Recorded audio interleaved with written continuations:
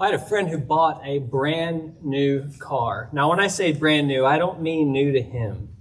I mean that he had a brand new car that was right off the lot. I mean, this thing had like 3 miles on it, right? I mean, the kind that they just had to kind of drive it around in the block and make sure that everything worked all right. And he's driving home so happy, elated about his brand new car, the new leather smell, the way that the air came out of the air conditioner. You know what I'm talking about.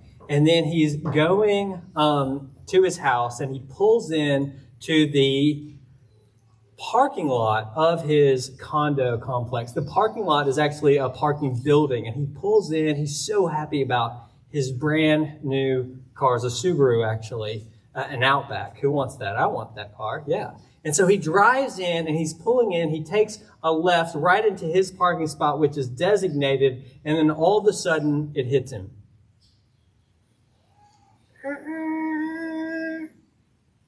And his stomach sinks.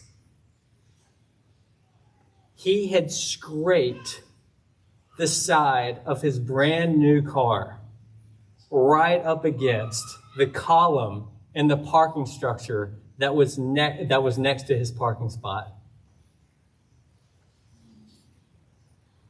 Man. And then he said, I cried. Regrets. What do we do with our regrets? And it's not just the decisions that we make that have leave us with financial regrets, or the decisions that we make that leave us with physical regrets, but what about the decisions that we make that leave us with moral regrets? I think we've been going through a series on looking at catechism questions. And I think the catechism question that we're looking at today and the text that I'm going to teach from has a lot to do with that question. Well, let me pray for us. God, as we now look at your word, we ask that you would convince us of the love of Jesus, of the power of his work, that you would give us bright hope for tomorrow and peace for today. It's in Jesus' name that I pray. Amen. Well, I don't know if you're comfortable out there, but I think now is a great time to go to an outdoor movie, don't you? I mean, we can't really go to movie theaters anymore. It's summer. It's beautiful out. It's warmer later at night. Why not go to a movie at night? And I don't even know if they're doing the movies in the park anymore. So I have a quick announcement to make. We're actually going to play a movie after the service. So if you want to stick around, you're welcome to. The movie is called, well, I don't know, Sean, can you see this, the title? Your Life. You see that? It's called Your Life. You're saying, like, your life. You should come to this movie. You're like, wait, I don't know. Do I even know the actors? Will I even like it? Yes, I know you know the actors. In fact, the lead actor is one of your favorite people in the whole world. It's actually you. And this movie, Your Life, it contains, we had exclusive footage. And we were able to get behind the scenes, and we were able to see everything that you have ever done in all of your life from birth until, well, this moment. And so we are really excited to show this. I mean, yes, it's a long life. There are some boring parts, all that sleeping in the middle of the night stuff. Except when you were sleepwalking or like hitting yourself in the face. That's kind of funny. But we had so much juicy stuff that we even had to edit out half of it. I mean, or a lot more than that. But we're going to be showing this after. And it gets better. I've got more. We have figured out a way through this reconstructing this mechanism that reconstructs your neurons and brainwaves. We are actually able to reconstruct every thought that you have ever had, and we have it in subtitles. It's closed caption. I mean, these things have been ADA approved. Okay, so there's been a lot of buzz for this film. And I think that we're going to sell it tonight. We're going to sell it actually for the next several. We're going to show this every night for the next 4 months. But here's the good news. I mean, the whole city, we're telling the whole city about it. A lot of people want to see this. But here's the thing. Anytime you want to come, we've reserved a seat for you right here. That's why nobody's sitting there, because you can come and watch this film about your life that stars you. Who wants to come see this film? Aren't you excited? I mean, how are you feeling right now about this film? Well, I want you to keep that feeling in your mind as you listen to Paul's words in Romans chapter 3, verses 19 and 20. Paul writes, whatever the law says, it speaks to those who are under the law, so that every mouth may be stopped and the whole world may be held accountable to God. For by works of the law, no human being will be justified in his sight, since through the law comes knowledge of sin. Paul says that we all have a standard, a code. And this code is something that we use, this standard, to see how we're doing. We measure ourselves by it. We measure other people by it. And we all know that we have a standard, and we all know other people have a standard. And so we try to live up to the standard. We try to live up to our standard. And we also try to live up to the standards of those who we really value, their opinion. And when we do this law, we try to live under this law. We try to do so that we can feel like our life is valuable, worthwhile, justified.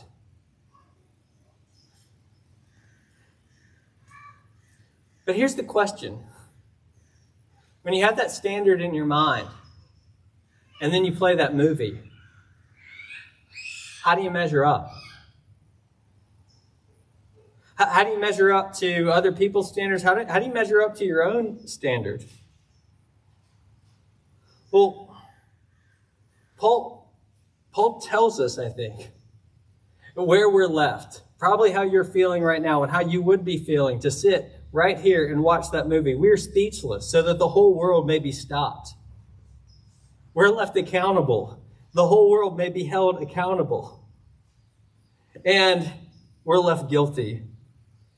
Through the law, through the standard, comes knowledge of sin. Sin, this idea that we have not measured up, that our lives actually don't meet the mark, that they fall short.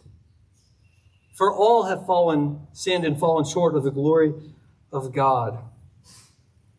But you can breathe easy, because we all know that movie doesn't exist, right? So we know I just wrote your life on here. Actually, I didn't do it because I can't even read my own handwriting. And so Kira did it. But we all know that this movie doesn't exist. And so we can breathe easy and we cannot worry about it. Except for the fact that it does exist. It kind of exists in all of our own minds, doesn't it? At least a large part of it.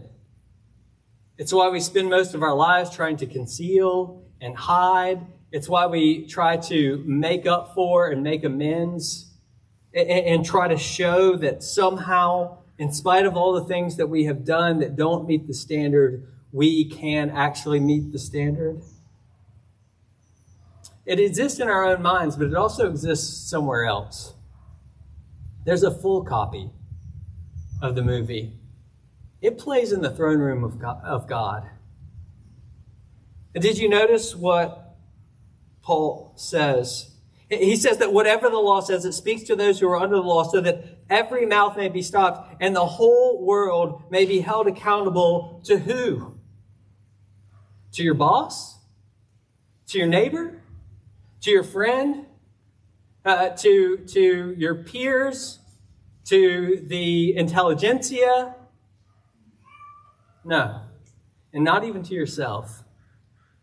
But that the whole world may be accountable to God. Verse 20, for by works of the law, no human being will be justified in his, that is God's sight. The God who sees all and who knows all. You see, that movie exists. And that's why Psalm 130, verse 4 says, if you, O Lord, should mark iniquities, If you, O Lord, should play that movie with red pen in hand, who could stand? Who could be found accepted and acceptable? So here's the question. What do we do with our failures? What do we do with our regrets? We keep reading. We keep reading. Because the next word in Romans 3, it's the most important theological word that there might be. It's the richest theological word maybe in the whole Bible. And do you know what that word is? It's not the word propitiation, and it's not the word atoning sacrifice. It's none of those words. You know what I think one of the most rich and important theological words is in the whole Bible? But.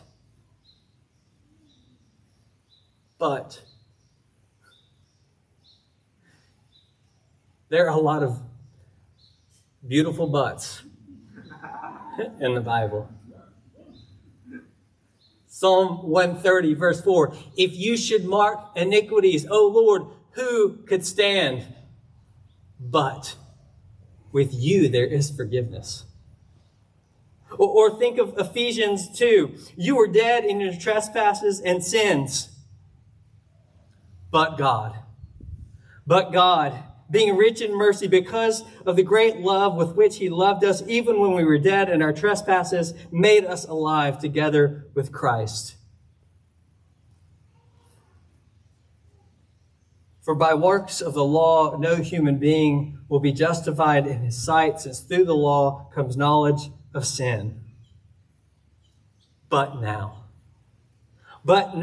Paul says, the righteousness of God, the acceptability, the standard of God, a way of meeting it has been manifest apart from the law and the prophets, though the law and the prophets bear witness to it. Paul's saying now there is a way to be found accepted and acceptable before God. And it's a way that's apart from, separate from all these standards. Your own, the world's, and most importantly, even God's. Because that's the one that matters. How? Well, it's not through hiding. And it's not through amending. Paul says it's through the redemption that is in Christ Jesus. Verse 24. It's through the redemption that is in Christ Jesus that God can count us accepted and acceptable. Why? Because verse 25, God put forward Jesus as a propitiation by his blood. Propitiation, that's a big word. It's a strange word. It's not a word that we use a lot. What on earth does it mean? I used to ride my bike every day in England to work. When I would go to England every day to work, about 300 days a year, it was raining. I found out something very quickly. Rain and bike rides do not go well together, especially when that rain usually is coming down in around the 40-degree range. Okay? You are cold, you are wet, you are hurting the rest of the day. It is awful. Your socks are soaked. I mean, it was horrible. And that was just a light rain. But what about when it was a heavy rain? Well, that was even worse. I mean, why even get out? And so what I did was I went online and I decided it was worth it to purchase the best outdoor water Gore-Tex equipment that I could find. And I got it from head to toe. I had Gore-Tex pants that I put on. I had a Gore-Tex jacket that I put on. I had a Gore-Tex hat that I put on. I even had Gore-Tex gloves. I had shoes that were waterproof. I mean, from head to toe. And I would put that Gore-Tex on and I would walk outside and I would get on my bike and I would go through the rain. I would pass through it. And the rain would pour down on me and I would get to the library, which was my office at the time. And I would get out and I could look under that Gore-Tex and peel it back. And guess what? I was completely dry. The rain simply deflected off of it. That's what a propitiation is. A propitiation is the fact that Jesus has so united his life to yours that he covers you like a Gore-Tex jacket. So that when you pass through the storm and the rain of God's wrath comes down on you, you make it through the other side unscathed. Your sins are melted away and taken away. See, Jesus is your Gore-Tex jacket. That's what it means for him to be your propitiation. That you are justified, and that means that God looks at you just as if you have never sinned. But there's more. There is more, because Jesus, he so joins his life to ours that it's like a marriage, that everything that we are, everything that we've done, well, it gets transferred onto him, that he shares in that. And everything that he is and everything that he's done, well, that we get to share in. We get to receive. It's like if you were to get married and you had a ton of student debt. Guess what? When you get married, your spouse has that debt as well. Guess what? If you get married and you have a host of medical bills and medical problems, guess what? Your spouse receives those to a degree as well. And if you had a criminal record, guess what? That actually is going to affect your spouse's life as well. Your reputation. But it works the other way. If you marry and you marry a trust fund baby who's blue-blooded and they are an heir to a fortune, all that you receive. And their social capital that they have built up, you get that as well. And their reputation, you get that as well. Well, Jesus has married his bride, the church. Jesus has married you. And here's what that means. It means that all your failure, your addiction, your selfishness and self-sabotage, your hypocrisy, lies, even our social awkwardness and our neuroses, all the ways in which we are not enough, he took on. He received. But there's more. We receive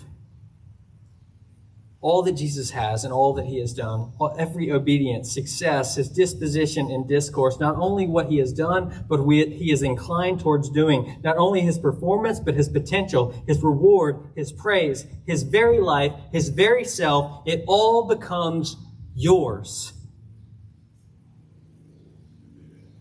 And so here's what that means. It means that actually there are two versions to this movie. There is the explicit parental advisory version, which is what this is. It's unedited. It's the one that we were talking about earlier, but there is another version as well, and it is the gospel edited version. And in that version, every time where you come up to one of those places where your stomach sinks and your regrets are so heavy, every time you come up to that, guess what? It is edited out. And instead, what do we find? Not your fears and not your failures and not your faults, but Jesus' beautiful life. That's what we see. Now, who wants to watch that movie? I do. That's a movie that I want to watch. That's a movie that I will sit up front for. I'll see the movie that has Jesus' beautiful life for me and in me, all the things that he has wrought in me by the Spirit, purged of all the sin. I will watch that movie, and I'll watch it over and over and over again. I want to watch that, don't you? And here's why. Because that movie shows me that I am loved. God shows his love for us in this, that while we were still sinners, Christ died for us. And that movie, it assures me that I am forgiven. Romans 4:7-8, blessed are those whose lawless deeds are forgiven and those whose sins are covered. Blessed is the man against whom the Lord will not count sin. And that movie tells me that I am accepted and acceptable. Romans 5:1, therefore, since we have been justified by faith, we have peace with God through our Lord Jesus Christ. And that movie promises me that I am secure. Romans 5:9. Since therefore we have been justified by his blood, much more shall we be saved by him from the wrath of God. And that movie tells me that I can experience all those things right now, and so can you, just the way you are, because of the way Jesus is. So do you want to have that experience? Then believe. Trust. Cast your life on Jesus. Cling to and rest in and rely upon his person and his work for all that you are and all that you have. But now, Paul says, the righteousness of God has been manifest apart from the law, although the law and the prophets bear witness to it. The righteousness of God through faith in Christ Jesus for all who believe. So believe. Trust in the good news that you cannot do enough and you cannot be enough, but Jesus, he is enough, and he is enough for you. In the name of the Father, and the Son, and the Holy Spirit. Amen.